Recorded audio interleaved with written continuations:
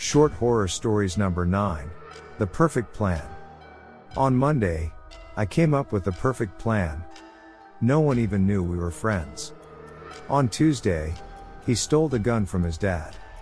On Wednesday, we decided to make our move during the following day's pep rally. On Thursday, while the entire school was in the gym, we waited just outside the doors. I was to use the gun on whoever walked out first. Then he would take the gun and go into the gym blasting. I walked up to Mr. Smith, the guidance counselor, and shot him in the face 3 times. He fell back into the gym, dead. The shots were deafening. We heard screams in the auditorium. No one could see us yet. I handed him the gun and whispered, "Your turn."